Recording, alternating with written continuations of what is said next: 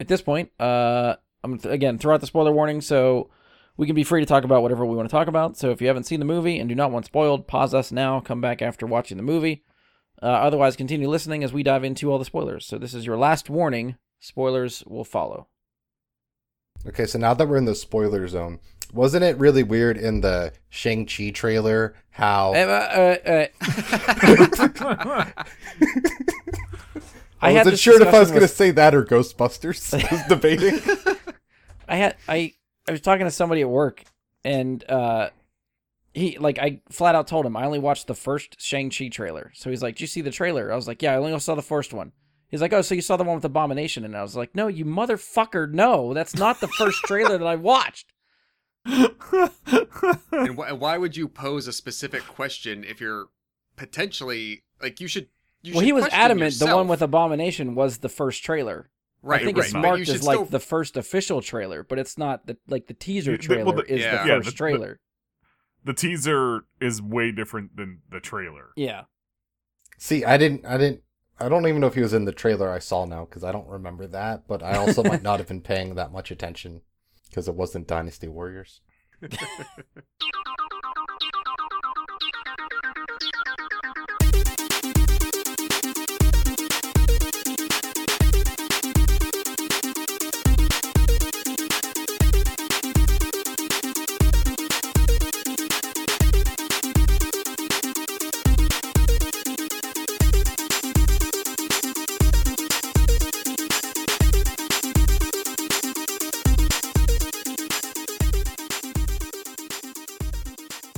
Hello and welcome to another episode of Bright Guy and Super Friends. I'm your host, Brian Levick. Joining me for this episode is someone who watched this movie on his stolen style watch, Josh Zorch. Oh, no, I'm not that trendy. Someone gave you bad information.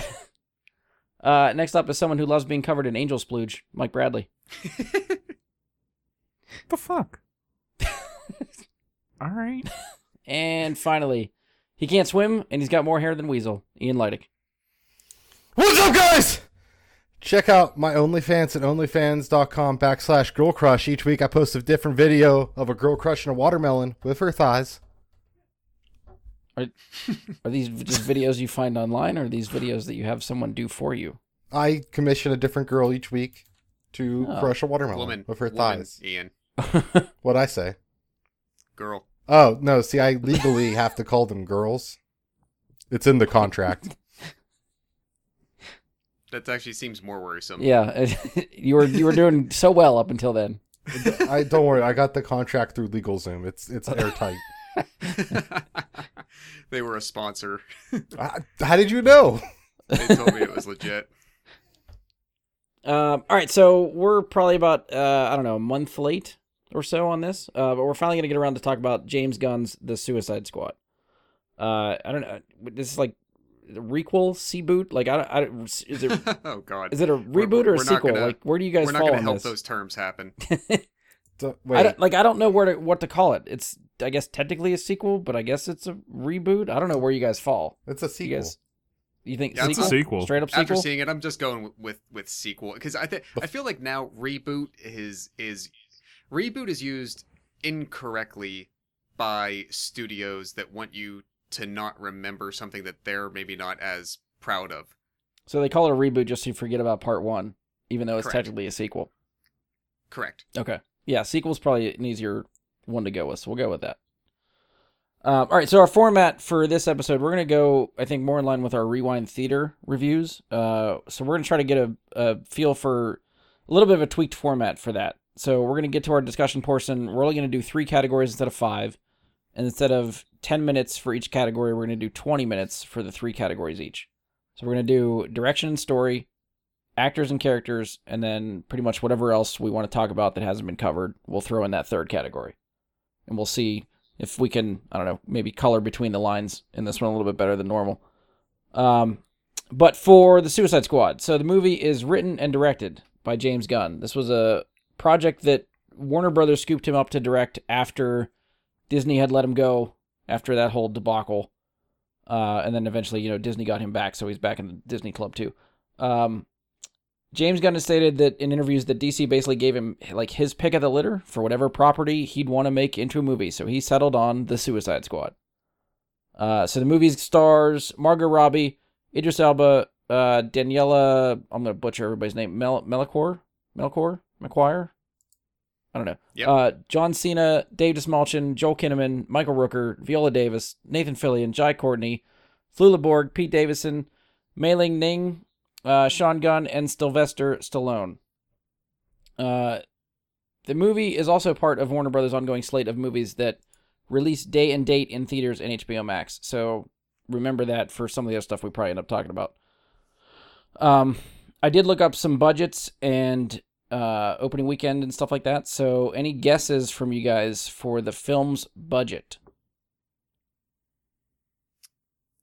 It's got to be kind of hefty for effects and talent, even if some people might have been doing Gunn a favor, like Fillion might, like for instance, might have taken like a smaller salary than he otherwise might get. I'm still gonna go 200 million. Okay, 200 from Josh. Mike? 140. 140. Ian? So as we know, I don't know what movies cost. 175. Well, for not knowing what movies cost, you are the closest. If you noticed, I just went in between them. Yeah. 185 million is what Box Office Mojo listed for the budget for this movie. Okay. Do you guys, I don't know if you were following along, but opening weekend domestic box office. Did you guys hear a number for any of that stuff? Yeah, I sort of did. I'm not sure if I remember it right, but I'll abstain. Anybody want to take a guess? I mean, all I can think of are all the numbers because they all seem to be the same for every movie that's released that's like big for the last like 3 months. So I'm going 25 million. Mike? Opening weekend 80 million for just domestic? Sure. Oh, you said for just domestic? Yeah, domestic opening weekend. Say a higher number. Okay. 40 for just domestic. I will say it was 50-50. My guess was 80 on worldwide, but if it's just domestic, I'll cut it in half and say it was 50-50. Ian got pretty close. It's 26.5 million. So it came in under projections. And that's why I'm trying to keep in mind that this went to HBO Max the same day also. But what were the projections? Because there was other stuff that like it was under projections, but it was like 27 million, but the projections were 30 million.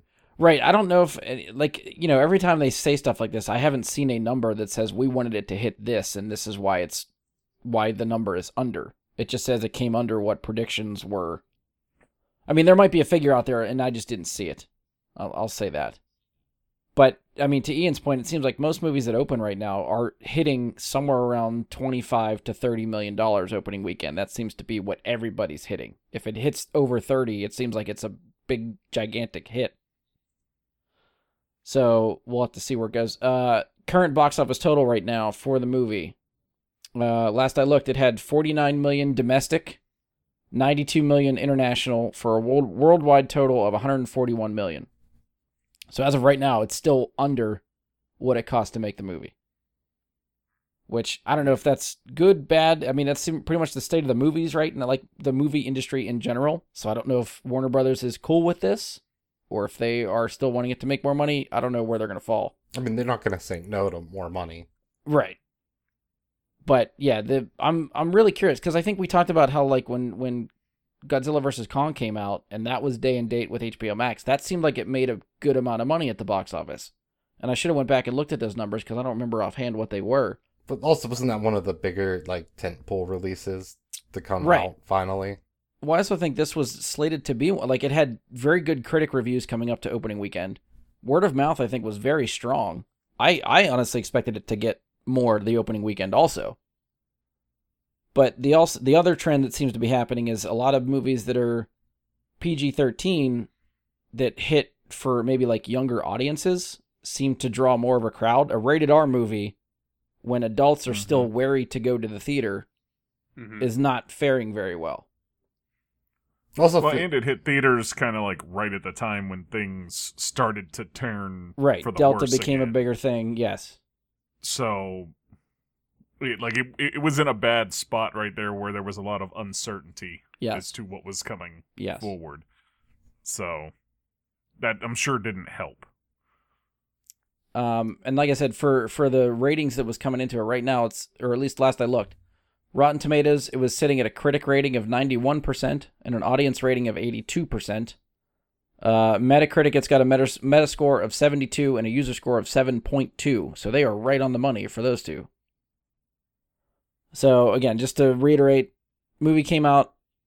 HBO Max probably contributed to lower than expected numbers. Again, like we talked about, COVID, had another surge, so that didn't really help.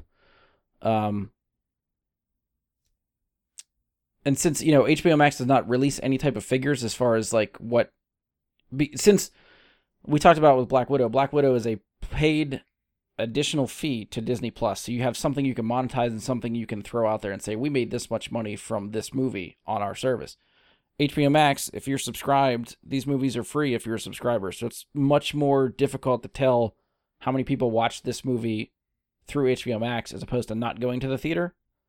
And all HBO Max typically says most of the time is, hey, this was our most watched movie. Well, that doesn't tell us shit. Like, how many people watched? What are they have to have figures on that. They just we don't release even them. know what constitutes a watch. It could be 10 seconds. It's true. Yeah. You click on it accidentally and that counts as a watch and they're Like, just going to tally it up. Like when Netflix does the little trailers when you're hovering over something, they could be like, that's a watch. Oh, yeah, when they're like they saw part of it. Right. Mm-hmm. So I guess I'll just sort of go around with you guys. Do you think the box office numbers for the movie are sort of where you expect? Did you expect the movie to produce better, or you fall in line with sort of where we got? I mean, I'm expecting this because, there's a pandemic. Yeah. and I that at best of times, it's an R-rated movie, and look at the history of openings of R-rated movies. They're only going to go to a certain amount. Like Deadpool was a fluke. Yeah. With how much money that made opening weekend. And it had, and not that this didn't, obviously, like it had brilliant creators and backers as well, but they had the opportunity to do months of marketing in really different creative ways.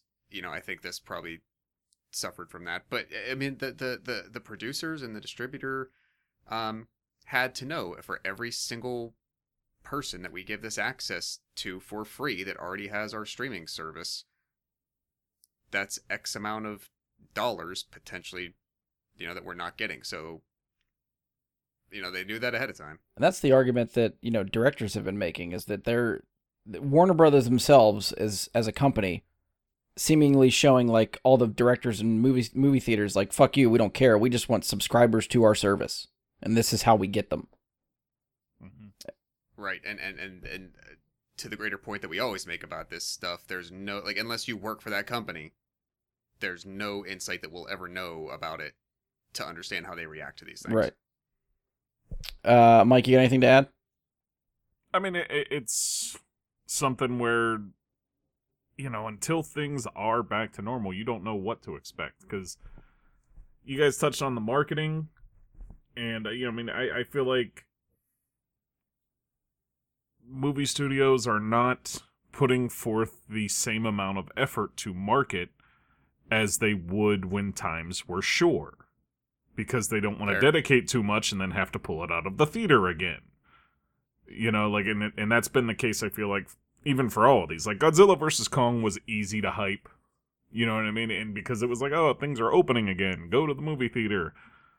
And then now things are in a more unsure place. You just don't see as much of the marketing. Yeah. I think because they're not willing to invest it until they're 100% sure that they're hitting the theater that day. Yeah. Because I'm sure they have their, I guess, projections or standards for like, this is how long out it's worth marketing this movie.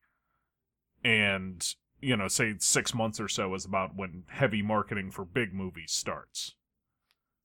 And if they're not sure that they're going to hit that, how much do they want to invest into it? So I feel like it's almost impossible to know what movies should be doing at the box office right now. Yeah. Well, like I said, at the rate we're going, I feel like one of the other new releases that came out not too long ago was Free Guy. Free Guy made just over $30 million and was like hailed as this big pandemic, like, oh my God, you made this much money during the pandemic. Like $30 million used to be nothing, and now that's the benchmark right now. And that's the thing. Take every advantage that movie had. PG-13, video game basis, well, maybe not every age group, but a very large swath of age groups as the target market. And I think Mike's point about marketing, Ryan Reynolds has been hyping this movie up for months. So he's got, that type of social media following that he's just been pushing this thing for. Mm-hmm. He's one of the biggest names there is right now. Oh, yeah. Because of Deadpool, he became a megastar. Yeah. So it changed things. And, Suicide Squad doesn't really have that level. Like, Margot Robbie's really big, but I don't think she's at that level of popularity, I guess. Where Ryan Reynolds is just that top of the list kind of person right now. Yeah.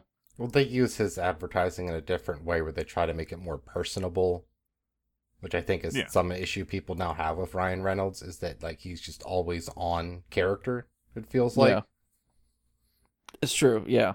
But I will say, like, just thinking about the box office, like, the Joker opening weekend made $140 million in international, and that's how much this movie's made. Oh, yeah. For two R-rated, like, comic book movies. Right. Mm-hmm.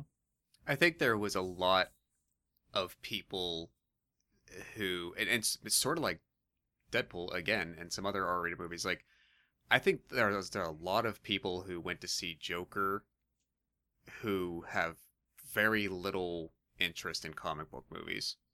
There was something about that was like lightning in a bottle, that people just found it so interesting and different looking. The tone was strange. Yeah. There absolutely can be successes, yeah.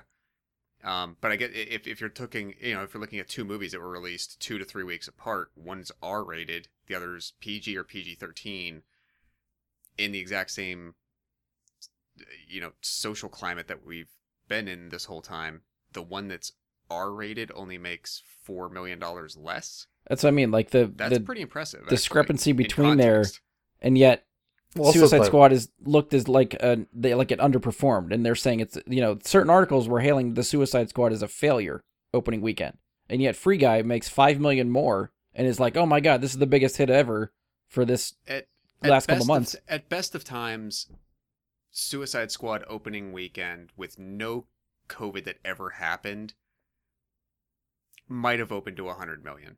Might have. But even that would have been hard. Yeah. And I don't know. This was never going to make $1 billion. So it feels like the first, like, between like Black Widow and this, like the first two comic book movies to come out during all this. Yeah. Like, I think the critics and the people that want to write entertainment journalism wanted to find an angle to write something about, like, just devoid of reality and context. Well, that's the internet in a nutshell. Go for the clickbaity stuff and get your hit. To some degree, yeah. Like, they wanted to find a point to write their article about, and that's what they picked. Yeah.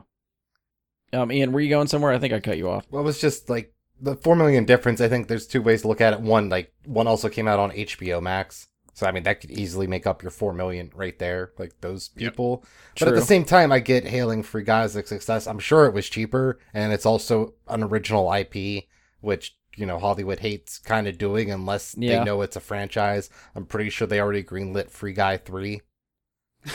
I saw the tweet actually from Ryan Reynolds that had said, I spent the last 6 months hyping up Free Guy as an original IP that's self-contained. And I just got the call from Disney that they want to greenlit a sequel. So, yay! So, they're at least talking about Free Guy 2 already. So, yeah, all the stuff that starts as an original IP, as soon as it becomes a hit, it's like, okay, how can we make this a franchise? Well, because there's more and more for long. They're being upfront about it. I forget what it is, but there's some movie, it's got a $200 million budget, A-list cast, and it's being pitched as, this is the start of our next property. Yeah. A lot of the studios are being more realistic about it, that if they're dropping in more than 100 million, it's supposed to become a property. It's supposed to spawn See, and they're just being upfront about it now. Yeah. So just for comparison, it's like apples and oranges, but I thought it was interesting. I think it's still true. For years, I've seen this written somewhere that James Gunn is the only screenwriter in history that had movies open, different movies that he wrote open at number one back-to-back weekends. And so this happened in 2004. First was Dawn of the Dead from Mr. Schneider. Mm. And then the next week, you couldn't get more diametrically opposed than these. Then the next week was Scooby-Doo 2. Yeah, I always forget he was involved in that. Yeah, he did both those movies, the live actions. So Dawn of the Dead in 2004 opened at number one at 26.7 million. Oh, all right. To Nearly be fair, identical. Scooby-Doo 2 opened at number one the following week. The competition could not have been that stiff. I'm just saying that that's how it happened, and just that both these R-rated movies, both written by him, one directed, 17 years apart, Yeah. opened pretty much the same amount. Interesting. Okay. Good pull. It's kind of cool. All right, if we got nothing else, I'm going to go into throughout the spoiler warning and we'll get into this thing. So, at this point, I'm going to, again, throw out the spoiler warning so we can be free to talk about whatever we want to talk about. So, if you haven't seen the movie and do not want spoiled, pause us now, come back after watching the movie. Otherwise, continue listening as we dive into all the spoilers. So, this is your last warning. Spoilers will follow. Wee-oo, spoiler! Wee-oo, spoiler! Something like that. All right, so we're good to talk spoilers. So again, our categories going forward, at least for this episode, will be direction and story, actors and characters, and then whatever we want to hit that's left. That's sort of our catch-all category. So we're gonna kick off with direction and story. I'm gonna put 20 minutes on the clock. Josh has volunteered to go first, so whenever you're ready, sir, take us there. All right, so I'm going to preface this opening statement by saying that after seeing this new movie, The Suicide Squad, for the first time in 5 years, last week I went back and rewatched 2016's Suicide Squad. Is the only other time I've seen it, except the one time I saw it in theaters. I'm sorry. And I'm bringing that up to say that so I went back and then I watched James Gunn's Suicide Squad with a second viewing as well. So I feel like I can't watch this one without the experience and the context of the first one. So I'm going to be affected by what my impression had been for the last 5 years of that first movie, and like what did I think worked better? Did I react differently just based on that bias? Yeah. That experience bias. So we could talk about it later, but I will say that I think my attitude on David Ayer's Suicide Squad has actually softened a little bit. Better than you remember? Not as bad. Okay. Not as bad, yeah. We'll take it. I think they found I think this version of it, they helped to find the tone that these, if they're going to continue to do Suicide Squad movies, finding this tone for making them was the biggest triumph out of anything. Yeah. James Gunn's approach to team up movies, large scale, many multiple characters moving around, and also just thinking of the ridiculousness of it. Well, I think the biggest part too is like the whole point of like this is a squad of villains that are not supposed to live. Like you are almost want these people to die. You're expecting them to get blown out and killed along the way, just because they are more or less expendable characters. Ayer's Suicide Squad, barely anybody bites it. James Gunn puts that right in the first 5 minutes and basically says, "Okay, we don't give a shit about any of these people. Have at it." Yes. And that's what I expected more from Ayers, which didn't happen.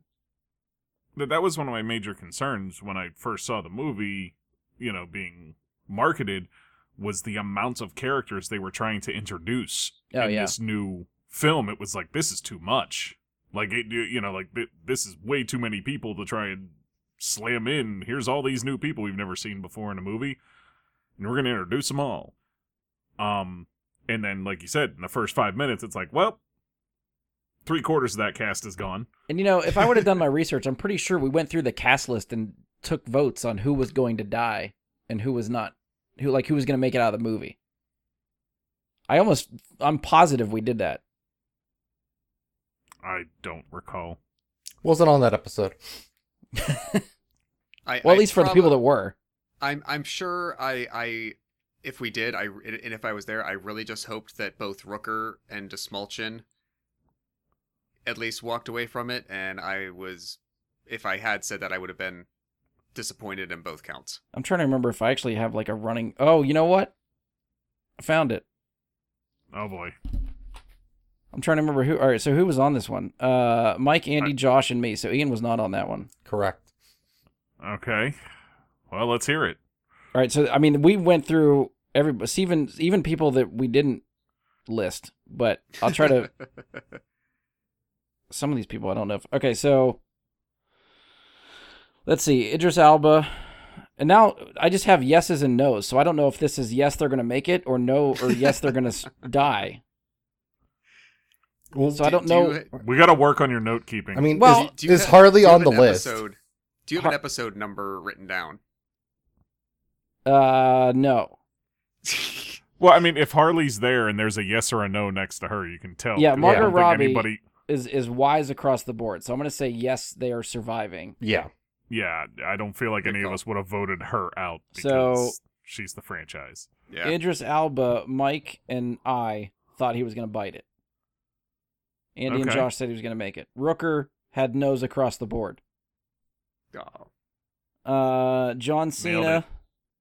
Andy said no. Josh said no. I said no. Mike said yes. Mike called that one. I feel like we're eating into the time for story and direction, so I feel like we should do this after. Feels like it belongs in characters. Or we could do it that way. Yeah, we'll try to come back to this. I have the list now. We're good. I don't want to eat somebody else's time, so I don't know where we're at. Sorry, I'm distracting everybody. My closing argument for this category will be that Gunn approached it in the right way to know exactly where the balance between grounded and stupid is, and fun and hilarious and ridiculous. And it worked. And I think to your point too, I actually did watch the other Suicide Squad shortly after this one also. And I think one of the first things that stands out is the humor. Like, there's so much more humor in James Gunn's version than Ayer's version. But I think that goes with the tone too. Ayer, I think, was trying to get much more grounded and serious. And this one's having much more fun with and it could just be the freedom that maybe James Gunn had when making the movie, that he basically could do whatever the hell he wanted to, and it didn't matter. And that makes it funnier. So I feel like right after we watched the movie, that Josh and I discussed that specifically, that like this is what can happen for a Warner Brothers movie when Warner Brothers backs off and lets the director do their own thing. Oh yeah. Because, previously I know we've talked about it a lot, how heavy-handed they can be with what they want done in a movie. Right. And in this case, there's no way they went into this with any intention of censoring what James Gunn wanted to do. We wouldn't have got what we got if they did. Right. So I think it's a good move in the right direction in terms of that, for sure. Ian, what do you got? So, I think like the first 10 minutes of this movie is better than anything at all that happens in the first Suicide Squad movie. Like, it's not even close. Like, it's absurd how much better it is. I thought it was nice that Gunn showed that he knows songs that aren't from the 80s. That was really cool. I was surprised kind of too. I thought there was a lot of parts that flowed really well. I really liked when Harley Quinn's escaping, like the flowers and birds following her around is really beautiful. I liked that they were still there as she left. Like, it almost made it feel like they really were there. There was really magic in the air. And like, there was like a song that played like twice that was really kind of cool. And, I think they did a lot, like they did good work trying to establish, that not only are people going to die in this, but like that, Waller will actually kill someone. Because she has to, kill the blonde dude. I can't remember his name, and I don't care to know his actor name. Oh, Rooker. It's Michael Rooker. Yeah. I don't know him. He plays Savant. Was he the wrestler? He did. What? No. In the I movie think The he's fucking with you, Wrestler? Josh. He's No, That was Mickey Rourke. I think they're Yeah. the same person. Anyways, She did kill somebody in the first Suicide Squad. I don't remember that movie other than the line, what are we, some kind of Adam Suicide Beach's Squad? character. That was really good. I actually was rewatching this today, and I clicked the wrong button and started watching Suicide Squad. And I had watched, and Will Smith's in it. And I'm like, oh wow, I don't remember Will Smith being in the Suicide Squad. That's neat. And then like 5 seconds later, I was like, this is the wrong movie. But like, Gunn did really cool stuff. I was surprised the amount of gore we got. I guess they established it really early on that this is going to be Mortal Kombat-ish in the gore level we were going to get. And then at the same time, they also just showed us a fully erect penis at one point, which I thought was another very hilarious. strong choice. just for like no reason whatsoever. Like, just give that guy Yeah. pants and everything's fine. Yes, because even though you get like some pointless boobs later in the strip club on the island in the city, most female nudity in a lot of movies is completely useless to what's going on and whatnot. So I absolutely thought it was hilarious that he's like, "Yep, we're gonna put that guy in," and that's For what's one happening. reason. For only Throwing one a dong reason. out there is a cheap laugh, but it works every time. Yep. It does. It just works. I mean, I thought this one really had a story, like an actual overarching story that made sense and flowed really well, which was really cool to see in a movie from DC. Not only that, it had like B plots, like the Javelin had its own story throughout the movie, and they didn't just forget about it or just never see the Javelin again until the very end when it mysteriously falls from the sky because it's named Martha. Nothing like that happened. I was going to make the joke, and no one was named Martha in this movie. Yeah. We don't know what Polka Dot's mom's name was. Oh, That's fair fair. point. Fair point. That would have been fun to throw in as Martha. Just I feel like that would have been the one studio note. No. Like just at that last moment where he gears up the cufflets right at the end. And it just yells He's like, Martha. Martha! Yeah, that'd have been good. But yeah, I thought it was really nice. Like they kept it, like the thinker involved throughout. Like they didn't just have it be like a one little note thing. Don't need him anymore. I like the succession of presidents throughout the movie. Keeping that up and going. Like it was just a lot of little touches that just made the movie really nice and really enjoyable to watch. Well, I had forgotten that until I did my rewatch, I forgot that the first Suicide Squad was PG-13. Yeah. yeah. And honestly, I'm sure a lot of the money it made, because it made a lot, I'm sure a lot of that came from a teenage market who didn't have to get their parents to take them to the theater. Yeah. Which is fair. I understand that. But from like the reception of it and why they didn't automatically come out of that like, yep, sequel is coming immediately and we're gonna like this was a success and blah blah blah. It's like the tone that they're allowed to play within in a PG-13 compared to what like the range that you can hit in an R-rated movie before you're even worried about X is so wide that there's just so much that they could do that they were missing out on in that PG-13 version, and they like it was absolutely a benefit for it this time around. Yeah. Well, in speaking to what Ian said about like the Mortal Kombat-esque violence and all that you get in the movie, it comes like James Gunn made the Troma films, worked with Troma back in the day, and a lot of that's coming from there. We see Lloyd Kaufman in the film. Yep. I know Josh and I spotted it. I don't know if you guys know who Lloyd Kaufman is at all, or Nope. I know who he is, but I didn't notice him. It's when they walk into the bar. It's like you get like the side of his face. He like turns and just looks back. It's really, really fast, but he's Yeah. there. But yeah, James Gunn's work with the Troma films and it's definitely evident here. You know what I mean? Because I think even Brian said the practical effects that they used were the things that is like the trauma stuff, obviously. The more digital effects is James Gunn just having fun with, like, can we make it do this? Yeah. But like, I think, Brian, you had said, like, you know, you're not even, like, the CGI, like, gore doesn't really bother you, and the more practical effects do.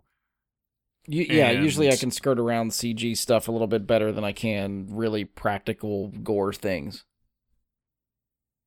But they did both so well in this movie, where I feel like even the practical stuff almost always looks better.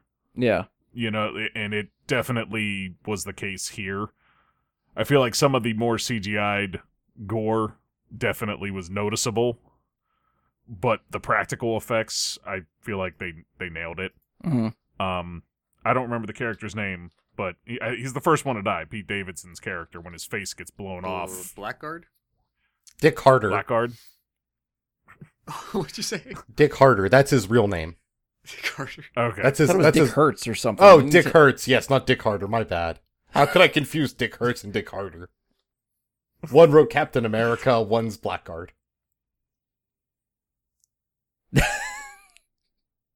You can't his see it, face listeners, gets blown but off, and it's really good. Mike's just The there effect shaking his was head. great, and it was, I mean, that whole sequence was great. And just Nathan Fillion's character, I don't know his name, but that TDK. whole sequence, TDK. Okay, The detachable kid. yeah, that's it.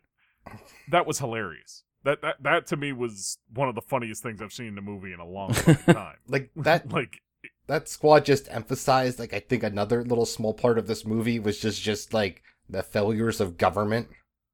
Like, they didn't vet weasel swimming. Like, That was TDK is. I don't know how he even got arrested, because what did he do wrong? Like, did he, Why is he so dangerous that he has enough time on his record yeah. to need 10 years off and still be in jail? Like, was that just to get him, like, okay, now you can be on probation for your next 10 crimes? You know, like, there's no way he needed 10 years.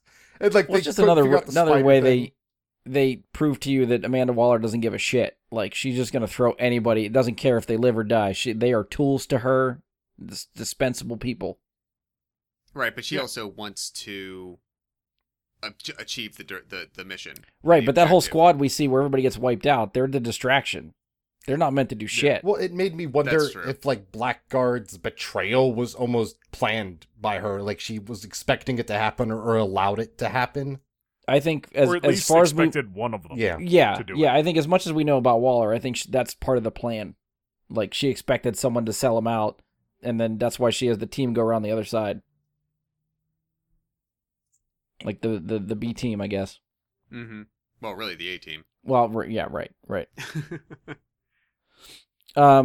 Yeah, I mean, I thought the direction was really cool. I think Ian mentioned it. Harley's escape sequence was, I think, the greatest action sequence in the movie.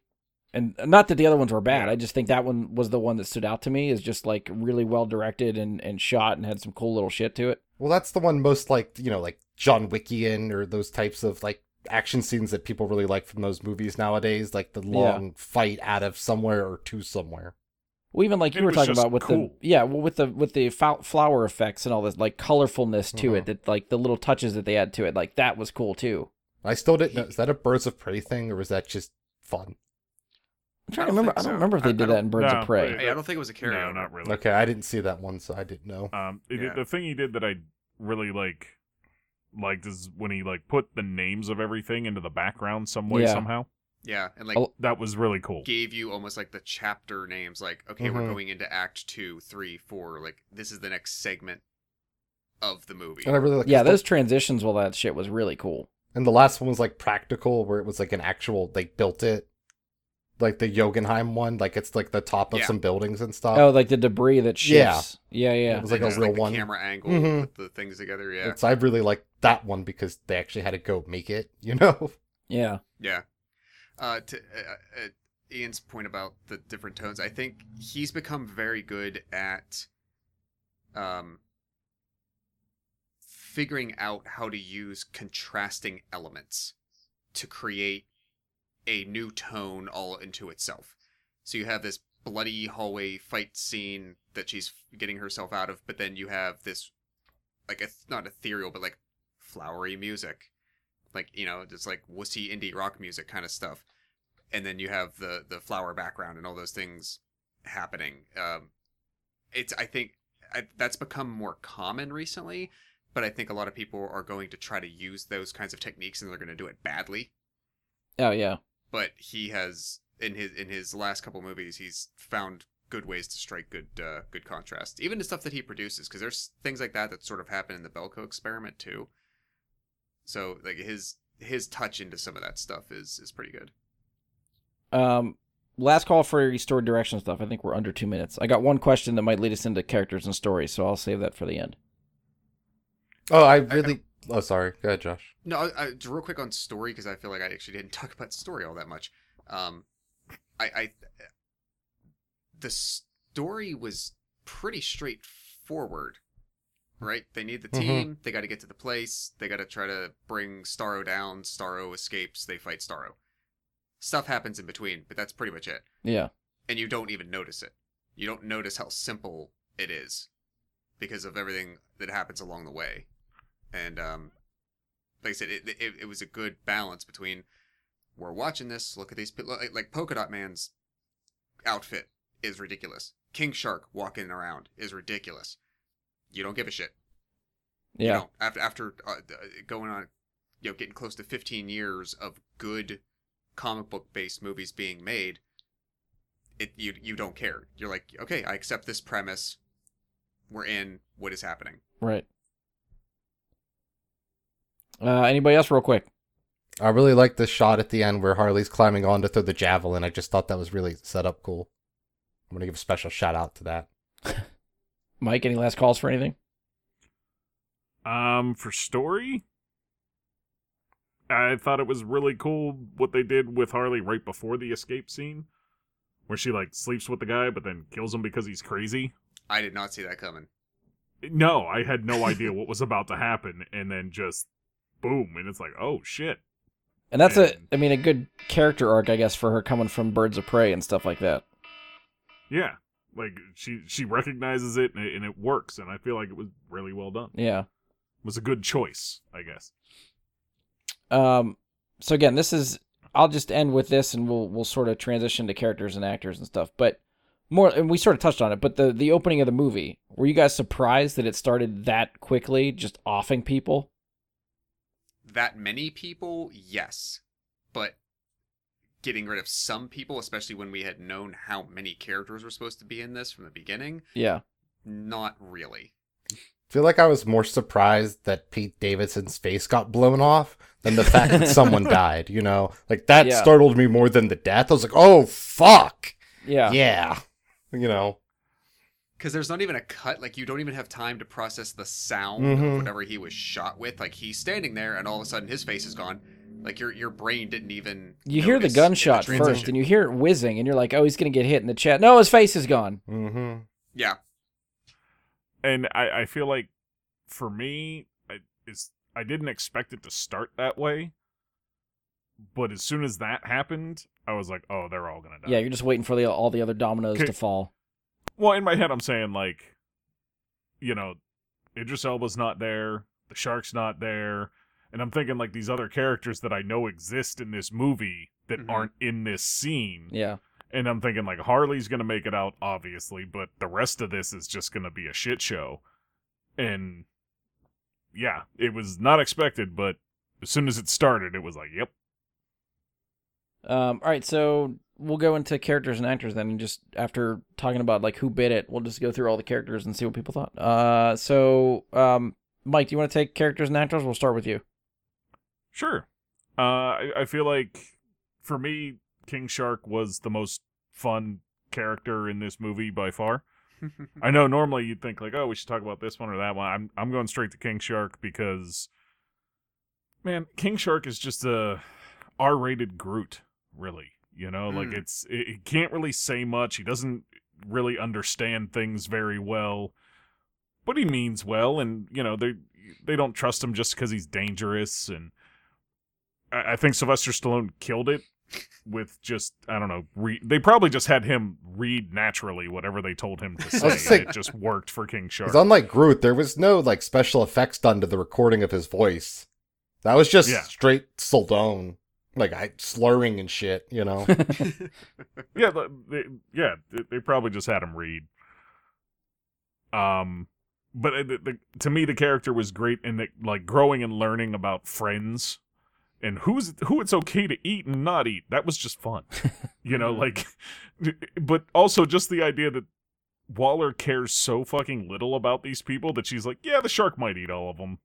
We'll see. Yeah. We're going to put them all out there. They can't harm him, obviously. Like, he gets shot up by how many bullets, and it just bounces off of him. So, these people that she's throwing him in with have no defense if this thing decides to just have dinner. Yeah. And it like, I feel like there's a lot of aspects to that character going on that are really cool, but it's also just R-rated Groot, which is just fun. I feel like this movie actually made you give a shit about Rick Flag, which I feel like the first one tried to and just failed. Yeah, which is funny because that's the movie that had much more of a personal connection for him in that movie, and yet didn't do as well. Yeah, but somehow this time around it was like I actually felt connected to this character, and I actually felt bad when he died. Whereas a lot of like every other character that died, I was just like, they're dead, and it was a funny death or a gory death. You know, I mean, it was something. Yeah. But his death felt like, damn, I did not see that coming. I just didn't. I honestly had no idea they were about to kill him. I don't really feel like there was a bad character.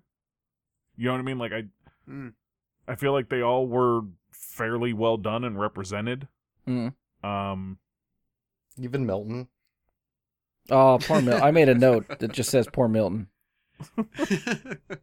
I like that whole exchange. He took up like 90 seconds of screen time just to play that joke out of them not knowing who Milton was and remembering. Well, it's like leading up to that last raid, like you see him in the background like helping load stuff and get stuff prepped, and the fact that he went in the building with him, I'm like, I don't know if he's supposed to do anything. Like what's he doing there? And then eventually gets shot, and there's that whole moment. I'm like, oh no, Milton. Yeah, I don't have a whole lot more. Like, I mean, Harley obviously had a good arc. Peacemaker was interesting. It was actually kind of a shame to know about the TV series beforehand going into this, because I was like, oh, well, he's gonna make it out. There's a TV series? Yeah, you knew about that. No, I didn't. TV series. I didn't know that. That's why they showed like the post-credit scene where he's still alive. I just assumed that's because of the sequel. I also didn't see any trailers or anything for this, so I didn't know there was a whole nother team. Oh. Okay. Well, that's fun. So you had the best experience probably watching this movie. Oh, it was great. I was like, oh shit, there's another squad. Yeah, because because that happened so early, I didn't know what the plot was going to be. Mm-hmm. Like that could have just been chalked up to a failed mission, and then something else goes and happens. Right. I was in not thinking like, oh yeah, the B team is somewhere else on the same island. Yeah. In Peacemaker, I'm down to watch more of it and laugh when John Cena finally, whenever that does happen. I'm sure it's around the way a while from now, but I feel like that character was also really, really well done, because he's like a douchebag, moral, like missing morals or fucked up morals version of Captain America. And it's funny. It's fun to watch. And I'm really curious where the show goes, because so he gets shot at the end, and I'm like, oh, okay, this means the show's a prequel. And then the end credit scene is like, oh, he's still alive. So I'm like, okay, no, we're back to being a sequel now. So if this show is a sequel, like, I'm really curious what they do with Peacemaker's character, because his whole exchange with Rick Flag when Flag dies, like, to me, I interpreted that as like his jab at like telling Peacemaker that he's a joke, like hurt Peacemaker, like to the point where I'm wondering if he's going to try to change his ways in the show and try to be a actual better hero and not just a douchey Captain America. Right. And I hope he fails at it a lot trying. And maybe that'll be it. And yeah, maybe that'll be the hook, that he does try, but does it badly. Because then if the sequel, or I'm sorry, the prequel path seems to make more sense almost, because you can play up all the douchiness that was fun in the movie. Everything that led to that point as much as you want without any worry of the consequences. Going outside of it with the sequel, exactly, like, what is his character growth going to be? If it's just going to be the same dickhead, then what was that point of the conflict and the struggle between him and Flag? Right. Which I agree with Brian. I do feel it was executed in a particular way for a reason. Yeah, because if, Peacemaker's still the douchey guy, like basically the same character in the show, I feel like that takes away from Flag's death, which at that point in the movie is supposed to mean something. There's supposed to be weight there. Well, and I think if it fundamentally tries to change Peacemaker as a character, I think that gives it that weight in that moment. I think it all depends on how long they plan on this TV show being. Like, you could have the first 3 seasons be a prequel, and then he goes off on this mission, and then there's 3 more seasons afterwards. It could take all over the place, it doesn't have to be linear even. Yeah. That's true. Yeah, that's actually a good point. Even in, like, I think it's like 8 episodes that they announced it would be, you could have, while he's on whatever, assuming another mission. Yeah. Or, whatever his objective is, that there's a constant, like, lost kind of thing where he's in the present and he's reflecting on the past. And you could just, in some way, to inform his present. And you can even just symbolize that by whether or not he's wearing the toilet. It's a beacon of freedom.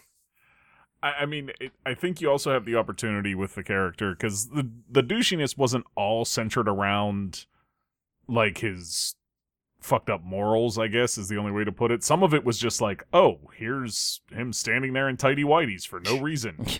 Like, just random shit like that can stay about the character as he turns into a better person. Possibly, like, I mean, yeah, people still do weird shit when they're good people. You know what I mean? Like, it's just like the whole, like, oh, we have to kill, and for liberty or whatever he says. Is that what he, like, yeah, because for liberty. And it's like, he has no idea what he's actually saying. Yeah, I'll kill however many men, women, and children. I don't care, I have to kill to get all the for liberty, in the name of liberty, all that stuff, Price of peace is worth it all. Did you guys feel, specifically on this character, that if we hadn't gotten, 2 seasons of The Boys already, that the impact of this sort of bizarro type Captain America character would have had even more impact? Or was it apples and oranges to you? Maybe oranges and oranges and navel orange. I don't know. Like, it's a little bit different because he's meant to be 100% comical until the very end there. Mm-hmm. Whereas, what's the character's name? Homelander. The boys. Homelander, yeah. Homelander is meant to be just kind of pure evil. Like, he's just meant to be evil, whereas Peacemaker's meant to be a dumbass. See, I almost feel like Homelander, Peacemaker, and even John Walker are all kind of like on that spectrum. Like, Homelander's at the top, Peacemaker's like in the middle, and then Walker's probably at the end of that spectrum. But they all, I feel like, had the same ideals, like killing and stuff in the name of peace. Yes.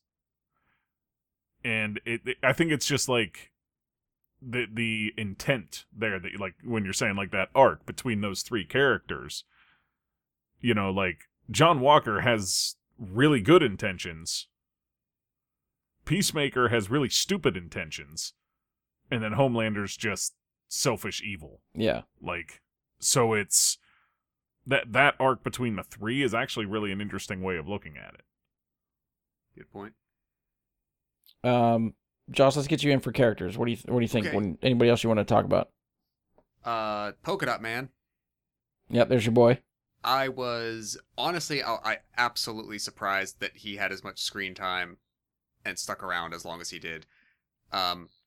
With the way this movie played out, I didn't think he would have been killed in that first opening act, but absolutely, like, part of the way through Act 2, I could have seen Polka Dot Man, this, silly thing that he is getting taken out. I wish his abilities would have been utilized a little bit more. Just so you saw moments of it being applied, because so much screen time in terms of what the people are capable of were given to Bloodsport and Harley in a lot of ways. Yeah. So you get a couple moments, but just even in like the big fight action scene in the town in the third act, just utilizing what he does to accomplish a thing more, whether it's get a car out of a way to run over people who have the starfish faces, or to help them avoid a thing. Just implementing it a little bit would have, I think, strengthened his presence more and would have justified him being around that long. Yeah. Weasel was hilarious. When he drops out of the plane after everyone else surfaces, and it's just this big belly flop, and it was the silly comic relief that you needed, but I was fine with it. I don't know. I think I dug pretty much everybody. Viola Davis is unsettling. Oh yeah, and I love it. We focus on the team a lot, understandably, but there, like, especially that end scene right before her employee knocks her out. Like, holy shit! I absolutely believed that she would do all of whatever she thinks. There's a moment too, I think, when Idris Elba's character like tries to threaten her with like a pen or something, and like brings it right up to her neck, and like the shots zoom in and on it and stuff like that. She does not even flinch in that scene. Like, she does so well at that stare down, and I fucking love it. Yeah. I feel like she's a better actress than the first movie deserved. Oh yeah, yeah. Like, she's... I don't know if she has any Academy Awards, but I'm sure she'll get there eventually if she doesn't already. I don't keep up with those things, but she's... Every time you see her, she's fantastic. Doesn't matter what it's in. Yeah. Josh, you got any other characters you want to talk about? I agree that I enjoyed Joel Kinnaman's turn as Rick Flag more this time. He had more freedom to be somebody this time around, rather than having a like a personal side motivation to the rest of the proceedings. Right. It definitely freed him up. Trying to kind of go through the list really quick. I did like the dynamic between Idris Elba and John Cena. They worked that well without being, too distracting, and that it didn't divert the rest of the team dynamic anywhere. Especially when they just describe both, like when she describes both characters as basically being the same thing. Yeah, and he even calls that out. Yeah, right there. That was great. Peter Capaldi, I think his portrayal of the Thinker was interesting. I'm kind of sad that it's kind of a one and done for him. Yeah. In that way, that character could have been really interesting in other places, but it's okay. Ian, what do you got for characters? We had Sean Gunn pulling double duty as both the Weasel and Calendar Man, so that was good for him, getting double paychecks. Mm-hmm. Wait, Yeah. Calendar Man was in there? Yeah, he's the one that calls Polka Dot a pussy in prison. Oh, when he Sean- was like when- not in makeup or anything. Okay, I got Yeah, you. when you see Sean Gunn actually in prison. Okay. Yeah. I didn't realize that's who that was. Okay, that's cool. Because he has the months on his forehead. Oh, see, I missed that. I just saw a tattoo and didn't think to read what the hell the tattoo was. Yeah, I they got had months on there because he's Calendar Got Man. it. Got it. That's how you know. Yeah, it's the one telling characteristic. It was weird. I know me and Brian talked about this some beforehand, that Bloodshot almost directly felt like a replacement for Will Smith. And 1,000%. Yeah. Bloodsport. This was not... no, this was Bloodshot. So Bloodshot was really cool and everyone loved it, I think. And it's just like that, there was a lot of fun moments of all of the characters. Even, Milton gets his big thing, even though, like we said, he's in it 90 seconds maybe. They almost spend as much time discussing whether or not Idris Elba's name is Milton, that Milton's actually in the film. Yeah. That was hilarious. There's just a lot of like fun little things they do with the characters. Like even like with the secretary, they have the stereotypical secretary with her breasts bouncing all over the place just so they can spray her with blood later. Like a was real hilarious. trauma Sarah thing. called that out. Mhm. Like that was like their Look at each other like, existence. whoa, Yeah. That's aggressive. Like, they set that up so you pay attention to her in future scenes, just so you see all that splatter of blood later. You know, it seemed like every character had a reason for existing, even the team with Waller. Like, they all had something to do. They all contributed something to, like, bring out more of the movie, just to give it that alive feel that, like, hey, there's really a team in Washington or Virginia, wherever the fuck they are, that actually is trying to get something done. And like you mentioned with Viola Davis, when when Bloodsport pulls the pen on her, like the yell she gives to tell everyone to put their weapons down made me put my arms down, you know? Like, it's very commanding and really embodies, I think, what that character should be for these movies. Just absolute psychopath. Yeah. That's going to kill a child to get some hitman to lead a mission, you know?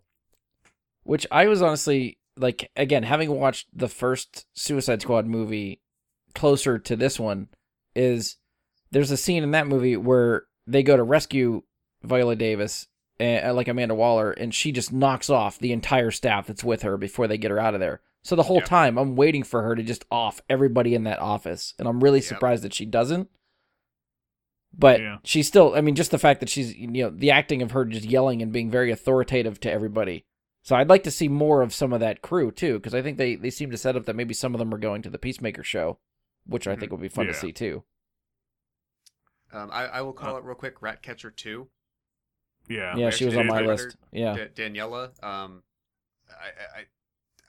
It's strange because, like, I find myself, like, drawn to her. Like, you don't know what's wrong with her. You don't know why she's in jail. You don't know what she did. So there's, like, much more of, like, an innocence about her that I found myself. Because I don't know her background. They didn't present that to us. But there was definitely, like, those, like, as much as I would say, like, King Shark was the heart of the movie, I, like, might argue that with her, too. But the real heart was Sebastian, who was the best character in the movie. I am glad you mentioned that, because I'm looking at the IMDb credits right now. There are 2 separate rats credited as Sebastian. Jaws and Crisp Rat with 2 T's. Thank God. Shout out to them. The real ones. Yep. In terms of, like, Ratcatcher and that, I mean, the heart of the movie, absolutely. You know, the scenes with her and Taika as her father were fantastic. Surprisingly, Taika's very believable as a homeless guy. It's the hair. Or unsurprisingly, yeah, like, just put a big coat on him and hand him a rat and he's homeless. Cool. But no, it was, I don't want to say it was heavy-handed what they were doing, but it was maybe the one part where I felt like they overdid what they were going for. Like, we got it, but they did it anyways. Like, I get what you're getting at, and you're gonna show me the scene anyhow. Mm. Whereas, like, maybe a subtler touch might have been better, but I still like the scene. You know what I mean? Like that. Mm-hmm. So it. With that, it was kind of in between on that. They took us into a Disney movie, like with how the music changed and stuff. I felt like I was watching like some Disney movie about this homeless family that like overcomes the odds. Yeah. And then like sitting on top of that tower thing that there's no practical way a human being could get to. Tower of Rats. Overlooking the city at night and what? Yeah. Yeah, and I mean, I don't know. Like, I feel like, you know, you say like, "Oh, how did she get there?" And I feel like there's something underlying. I think she says I mean, like, in how the movie, how did like, they get arrested? Yeah, I think she has a line about like a robber, like some sort of robbery, jewelry or something, and she used the rats to do it, and somehow I forget what her line of dialogue is, but however they classified that type of robbery, put her in that prison with everybody else. Mm. Well, what I was going to say is, like, I feel like eventually you may see a storyline or a thread of something where Waller kind of railroads certain people to get them into situations so that she can use them on her Suicide Squad. Right. Which would be very interesting. Yeah. I'm going to chime in real quick on my little list, too, which is agreeing with a lot of people on there. It's like Polka Dot Man, I thought stood out to me. He was pretty cool. Harley's always awesome. Like, I will watch any movie that Margot Robbie is in as Harley Quinn.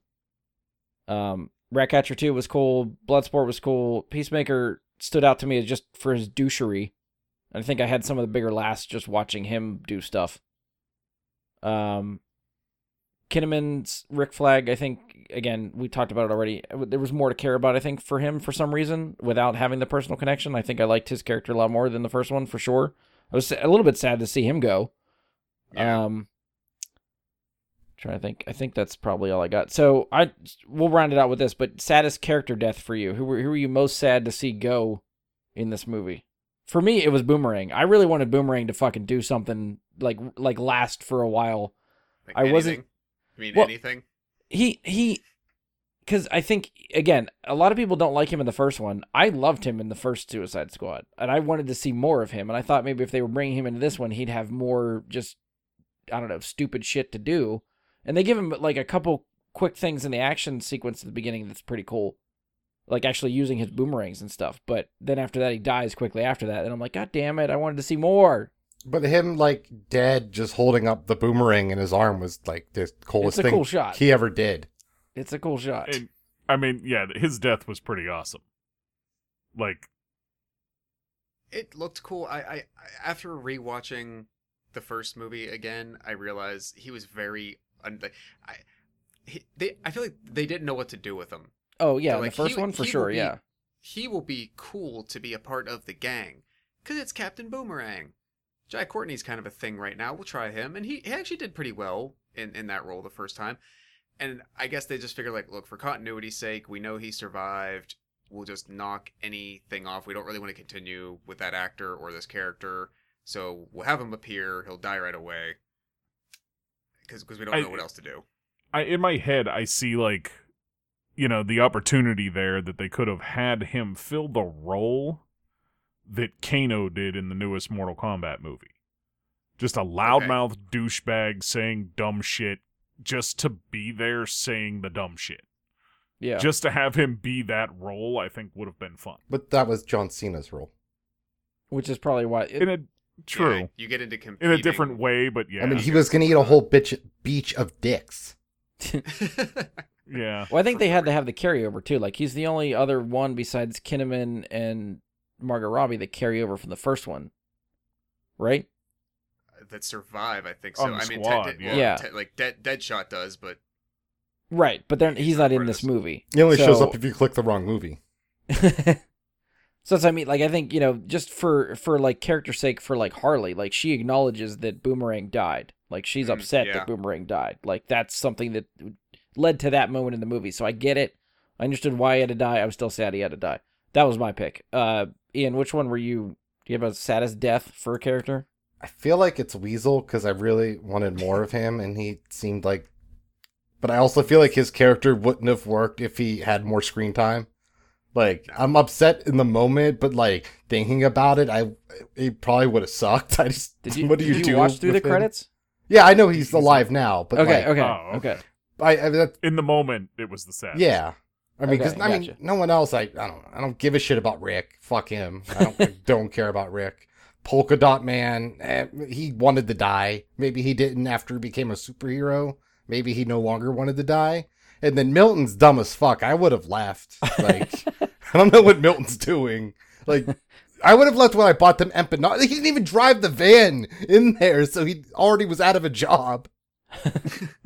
So, you know, I just, you know, and then Blackguard and all the other no-namers, who cares? So maybe random citizen on the street I cared more about, you know? Josh, what about you? probably Flag. Okay. There was he's as close to an avatar in the group for the rest of us that we're gonna get. Yeah. I felt to Polka Dot Man's death, not just because it's Desmalchin, but specifically Desmalchin's portrayal of that. He's a broken kid No, yeah. the whole time. He's obviously never gotten over that trauma. He's never developed fully in you see that, not like man-child from intelligence, but just emotional outreach and ability to interact with people and whatnot. So when he perhaps may finally overcome some big piece of what his problem's been for so long, he's immediately gone. So I felt bad for him, but probably from character growth and whatnot, and just that was more entertaining this time around. Probably Flag. Which, talking about Polka Dot Man, there just reminded me the most disturbing scene in this movie for me is the part where they're at the bar and he's dancing, like grinding up on a girl, and suddenly everyone he sees is his mom. That's like, oh. But all right, Mike, character for you. I probably just come back to TDK because I would have loved to have seen more of that bit played out in different ways. He would have been really helpful when they were stuck in the back of the van and all they had was the hole that Cena was trying to reach through to steal. They couldn't reach the steering wheel to steer the van. Man, if you had a guy with detachable arms, that would have been perfect for that. But he goes really slow. That moment was hilarious. They are pretty slow. Well, the arms. True. They kind of have to crawl. They don't float there, you know? But it's not like he had to go a very big distance in the back of the van. Just through the hole and right on the steering wheel. That would have been fine. I mean, he's still alive, so... What, the detachable kid? When TDK? When they show the picture of all the people when she goes to detonate Mickey Rourke, he still shows him and Harley Quinn still like look alive on that board too. Like he just got his arm shot up. He didn't die. Well, he was like spitting up blood. But he wasn't dead according to the system at the government lab. Therefore, he's alive. He didn't have an on-screen death. That could be a possibility because they do seem deliberate to go through the other characters to show that like deceased red picture version of them. I mean, I'm here for it. If Nathan Fillion comes back in a Suicide Squad sequel, I'm for it. I feel like you would bring him back to then kill him off right away. You know? Like that's for sure. why you would bring him back. I made it off that beach. Mm-hmm. Or or he gets killed by Weasel in the next one. Like start off. Weasel found him on the beach and ate him. Yeah, needed sustenance. You mentioned that like thing where like there's the hole in they're trying to grab the steering wheel. Right. That to me was one of the funniest physical bits in the movie. Is when John Cena, the Peacemaker, grabs the guy in the front seat and is just banging him relentlessly off the ceiling. It was hilarious. Yeah. Who did you cry for, Brian? I thought I said like the Boomerang. Boomerang was the one. Oh yeah. Sorry. All right, so I'm going to go through our list for our predictions, and then we'll hit the everything else category. So, again, this was on the episode Mike, Andy, Josh, and me is who I have on the list. So, Dave DeSmalchin, Mike said yes, he will survive. Andy said no. Josh said yes. I said yes. So, most of us were wrong. He did not make it out of the movie. Cena, Mike said yes. Everybody else said no. Boomerang. I said yes, Andy said no, Josh and I said yes. So Andy's getting pretty good here. What did I say? You said yes. Oh, okay, because you said you twice. Oh, sorry. Yes. You said all these Y's, I'm just saying you now. Who else? Fillion. Mike says no, Andy said no, Josh said yes, I said yes. Kinnaman. Mike said no, Andy said no, Josh and I both said yes. Mei Ling, which I think was the girl that brought down the helicopter, right? Yeah, I believe so. Everybody said no, so we all had that one right. Flula, which was the Javelin Man. Javelin, yeah. Mike said no, Andy said no, Josh and I said yes. Oh, why did I do that? I think looked pretty cool. I think when we did this, we don't know who these people were playing at the time. Yeah. This was the poster that they put out that just had the cast list. It did not have character names. That's right. I remember that. Okay, now I'm remembering. So we're really taking a stab in the dark that we don't know who these people are playing. That's true. Okay. So like I have Sean Gunn on here, but we didn't know he was playing Weasel or anything. So, Sean Gunn, Mike said no, Andy said yes, Josh and I said no. Who else? Pete Davidson, across the board, will not survive. Everybody was right. No. You hire him just to kill him quickly. Which they did. Daniela, Mike said yes, she will survive. Everybody else said no. I Capaldi. think I'm doing pretty good on this here. So you and Andy, I think, are getting. Andy pretty much has no's like all the way across the board for the most part. So, which he was betting adds up strong. pretty well here. Yeah. Daniela, Mike said yes. Everybody else said no. Peter Capaldi, yes for Mike, yes for Andy, yes for Josh. I said no. Viola Davis, Mike thought she was going to bite it. Everybody else said she's going to survive. Idris Elba, Mike said no. Andy said yes. Josh said yes. I said no. Margot Robbie, across the board, everybody thought she was going to survive. Rooker, everybody said no, he's not going to. Even Josh said no, he's not going to survive. I think it's just his track record in James Gunn movies and whatnot. So, yeah, that's. I mean, we had other people on the list, but they weren't part of the squad, so I'm not going to go through any of them. Oh, yeah, people that just didn't. That were just listed on, like, the cast list that we don't have to go through. So, all right. And the one that was kept off of that was Sylvester Stallone.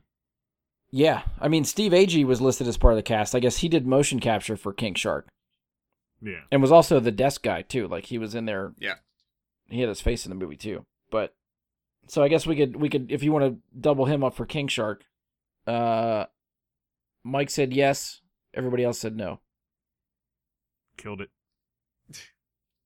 So, yeah, I didn't tally up how everybody did as far as where we were accurate or not, but yeah, I think you and Andy, Mike, you and Andy had some pretty good guesses there. I think you guys are pretty accurate.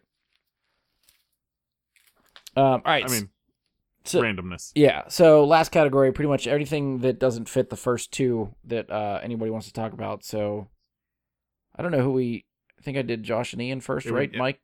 So it'd probably be No, it was Ian's Josh Ian's and turn? Okay. Ian.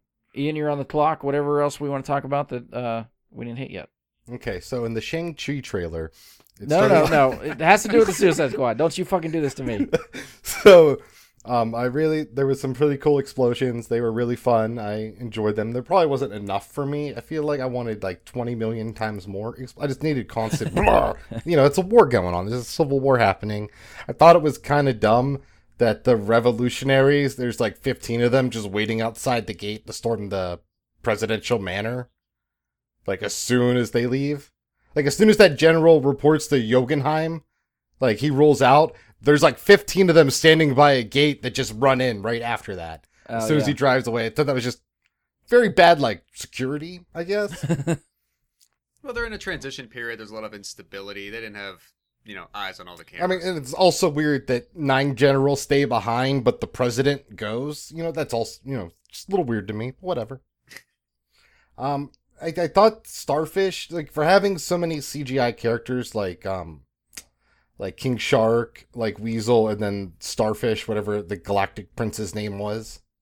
I thought it looked pretty well for that being the final boss. You're always worried about that. Like, Godzilla and King Kong, that's what those movies are about, so you expect a certain level, but you don't, I guess, realize going in, especially if you've seen no trailers, that they're gonna fight a giant starfish. Yeah. I knew nothing. So, I mean, it still looked really cool, and I really enjoyed when they're in the eye. That was just really awesome, I guess. Like, it's just, it's like almost tranquil, but like they're destroying the retinas or whatever of a giant fucking starfish. Yeah, when you stop to think about what's happening there, you're like, what the fuck? And it's like this like level of ridiculousness that feels really over the top. But then, like, when you're in there and it's so tranquil, like you're swimming in, like, the most luxurious pool ever, it's very fun mishmash of ideas and experiences happening. You make it sound like you swam in some eyeballs before. I've got a bag of googly eyes filled with water. just soak in it. It's the same thing. It's exactly the same as an actual giant eyeball. But... I mean, I think this movie just did a lot well. Like, all the character costumes looked good. Like, I didn't see anyone where I was like, that's a shit costume. What are you doing? I mean, some of them are just barely costumes, like rat catchers. Like, it's not like some type of weird super villain outfit, She's just wearing, like, clothes that a person without housing that's a teenager probably could wear, Yeah. Harley Quinn's wearing Harley Quinn stuff. And then most of the other people are either wearing skin tight, like bodysuit type of shit, or they're polka dot man, or your King Shark wearing swim trunks yeah. But I mean, and to be fair, don't we get a good look back at Harley's like original costume. I think when she first Like arrives, she's got like classic colors on and stuff like that.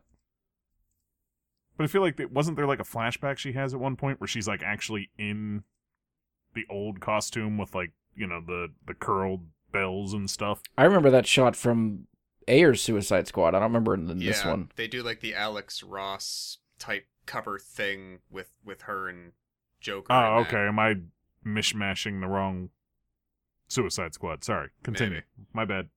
I think there was a lot right with this one. Like I said, I think, you know, there's obviously stuff that could have done better. I think there were different times where people were getting cut open or something. You know, the blood's very much more clearly CGI in those parts, added in like later, which, you know, it's not a deal breaker. It just gives it a very much thicker look, which is just weird to me. But, you know, it is what it is. I would have liked maybe some more fight scenes, because just like more of that hallway fighting like we talked about the Harley Quinn one, just more of a felt like real set piece, like we're doing this kind of planned out type of stuff.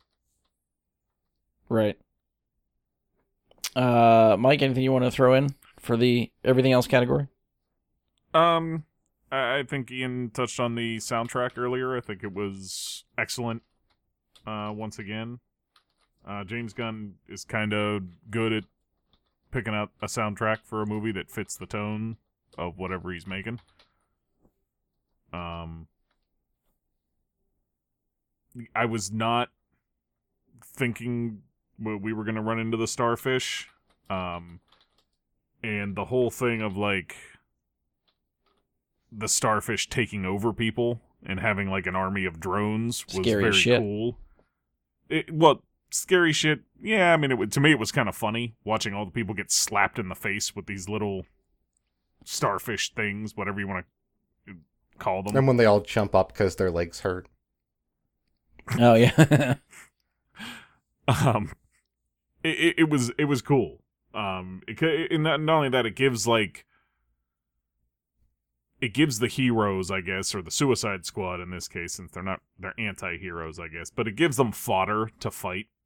Yeah. That was needed in that moment. Gives them something to do as opposed to just running away. I thought that was well planned out.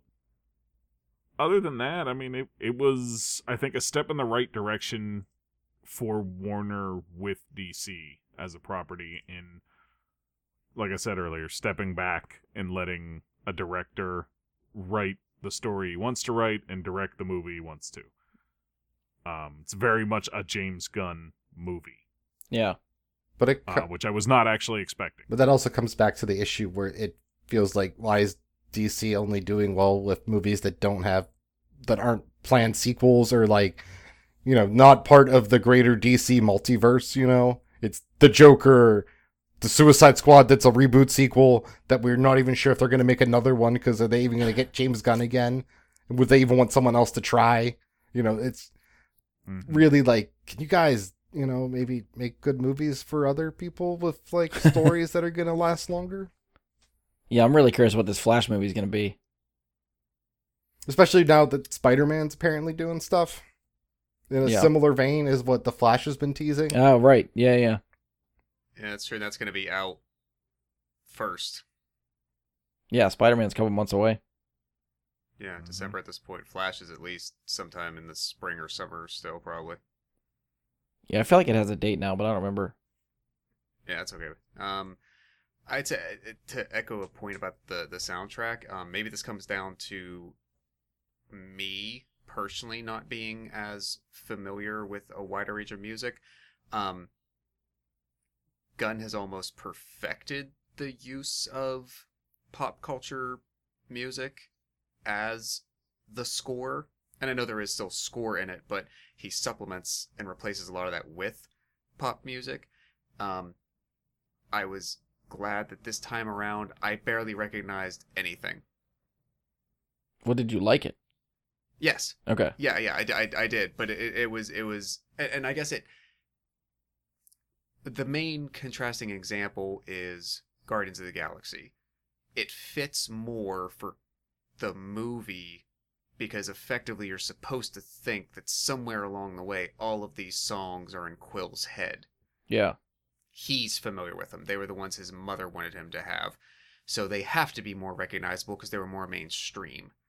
And he could, and so rewatching, and I rewatching the 2016 Suicide Squad, I think we even made this point 5 years ago when we reviewed that movie. There is like a needle drop every 6 minutes in that especially movie. in the first 15 minutes of the movie. Yes, and it's the biggest songs you could possibly think to put in a collection. It hits all the time. It's a little overwhelming, and I felt myself being a little less overtaken by it this time. But the way that pop music is used, pre-recorded music is used this time around in Gunn's version, it complements what's happening without being distracting. Yeah. You never start singing the song and ignore the scene. You know, it's never one or the other. They always go together and make each other better. Yeah, that was the problem with Captain America 1990. When he's traveling across the country, you just got to belt out that tune. Everybody else went already, right? As far as what was left, I think. Yeah. Okay. Not too much else for me. I agree. I think the soundtrack was good. Stood out. I liked it. Gunn, like, I agree with these guys, does very well with incorporating music in one of his films. Two other things, I guess, that sort of stood out to me that maybe probably fit in other categories. I just didn't get to it. I think the squad banter in the plane, like leading up to opening the movie, I think is just really fucking fun. Yep. Like, granted, we get that with the other squad. I think I wanted more with that cast and that crew. So I'm glad at least we got a little bit there that's fun. I think when you look at the cast list, I just wanted more from everybody, but, you know, they served their purpose to be wiped out in the beginning of the movie. There are certain shots I think that I really liked. Just, you know, going back to James Gunn's direction. I think it was in the trailer too, but when we get the open of the movie, when they're getting on the plane and they're in front of the big American flag, like, that's just a cool fucking shot. When the main squad later in the movie is coming through the foggy rain, like, that's real white, and they're coming through the white, I think that looks really cool. And another shot in particular that I thought was really fucking cool is when Peacemaker and Flag start fighting and you see the reflection in the helmet that's on the ground that rotates around. Like, that was really fucking cool. Considering how long that shot is and you're watching the fight in the reflection. Like, that's complicated shit, but that was so cool. I had a problem with I felt that they lingered on that too long. I didn't like watching the fight in the helmet because I wanted to watch the fight. And, you know, all things considered, I feel like it's something that normally I might bitch about because I like seeing the wide shot fights. Like, I want to see what's going on. But the fact that it's not an edit, it's not a cut, like, that's all in frame, that's cool to me. And it was unique. That's part of the reason why I like it. It's not something where he took something another person has done, you've seen 100 times, or anything like that. He had this idea, and he was like, let's try this. Yeah. And it worked. Yeah. If it didn't work, they would have had to reshoot it and not use it. But it actually worked, and that's really cool. I'd say that this has the achievement of being so damn watchable. Yeah. It really does. I think my single, especially upon rewatch, I remembered it. I think my single favorite line is when it's like beginning of the third act when they're in terror. They've already kidnapped the Thinker and they're like setting up the scene for Jotunheim on the roof, and they're, you know, giving him the business. And Harley at one point says, "I am walking back and forth." That, like, those moments of her portrayal of the character of Harley, I wish we got an opportunity for those so much more. Yeah. That's right there. Like, it's fun to watch the other stuff. You get those and you're like, yes, Margot Robbie is Harley Quinn. Yeah. I think we'll see much more of her as Harley Quinn going forward. I think that's still going to be a thing. I think you'll have your shots to see more of it. Yeah, I guess we don't really know when. Yeah, where she's going to show up next. If it's going to be like a Birds of Prey sequel, if it's going to be another Suicide Squad. Like, they could put her in a bunch of different spin-offs and stuff like that if they wanted to. The problem with that is you need a good writer, or it's not going to be fun to have her be Harley. Yeah. I think that's all I had. I don't know. Last call if you guys have anything else. Otherwise, we'll end with a rating. Oh, I wish they would have showed more the empanadas. And I wish they would have brought Katana back. I really did enjoy her in the first film. Yeah, that's true. Yeah, and I it forgot would about have her. given us a better Japanese representation than Teenage Mutant Ninja Turtles 3. Had to make the Turtles dig in every Just any way fucking to show you're shoehorn it on. I'm cutting this out. All right, so we'll go around the horn and see what you guys rated it out of 10. Mike, we'll start with you. What do you want to give it out of 10? I hadn't really thought about this ahead of time, but I would say an 8. Okay. So it's a solid 8.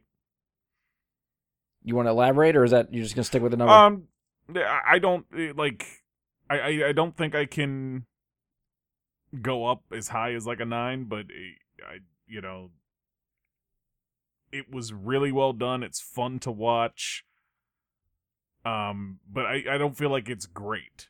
You know what I mean? Like, if I'm looking at what James Gunn has done, with Guardians of the Galaxy or a couple of my favorite Marvel movies, I'd still think I prefer those. Okay. But this is really well done. It just doesn't have that extra something to put it in the great territory for me. I don't know what it would have needed, but it's like just something is missing to get to great. Yeah. All right. Josh, what do you think out of 10? I'm gonna also go with an 8. I don't know that this necessarily, and I think I understand Mike's justification. I don't know that I was ever looking for the great. And the fact that this doesn't have it for me is not a failing of it whatsoever. But it would, like, as I said a few minutes ago, it's so watchable and it's so fun. Yeah. That there's a lot of the DC movies for me outside of the Dark Knight trilogy. Well, really, like Batman Begins and Dark Knight. Aquaman has it somewhat. They don't have a high rewatchability factor. Like, you're gonna have your reaction and you're gonna like it or not, and to the same degree after the first time. I feel like that doesn't change a whole lot over time. Yeah. But I'm never really prompted, like, yeah, let's put Man of Steel back in, or even like now, like Justice League. Like, it just, like, as much as I like Wonder Woman, I haven't gone back to it that much, but I could probably see, like, over the years, like, yeah, let's put the Suicide Squad in. Fair. Ian, what do you think? This is tough because I, like others, did not think about a score beforehand. And I'm leaning at like a 7, I think, is what I'm going to go with. Like, it's really good. It's really well made. I really enjoy it.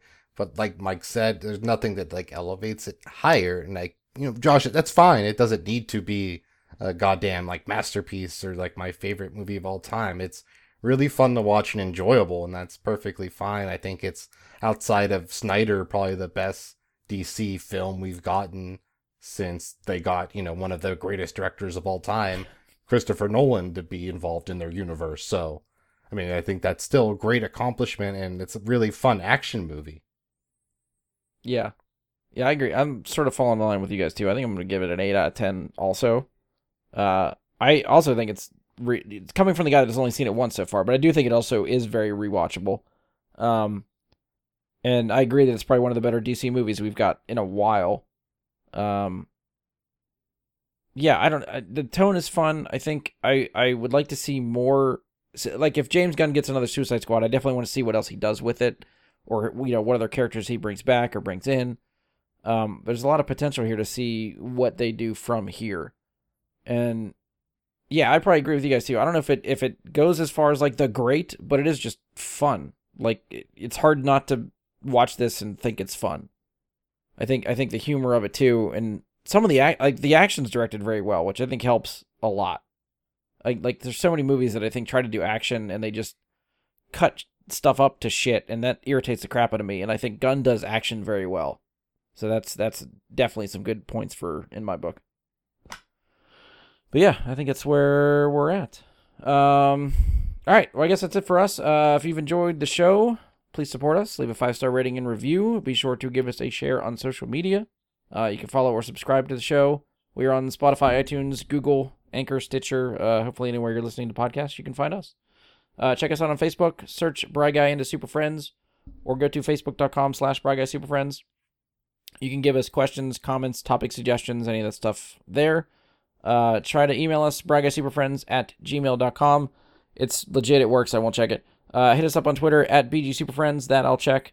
Feel free to follow me on Twitch. We're at Jedi Bry Guy. That's Jedi with an I, Bry with a Y. If we decide to go live and do a show there, that's where we'll do it. And that's it for us. On behalf of Ian, Josh, Mike, and myself, thank you for listening, and we'll talk to you next time.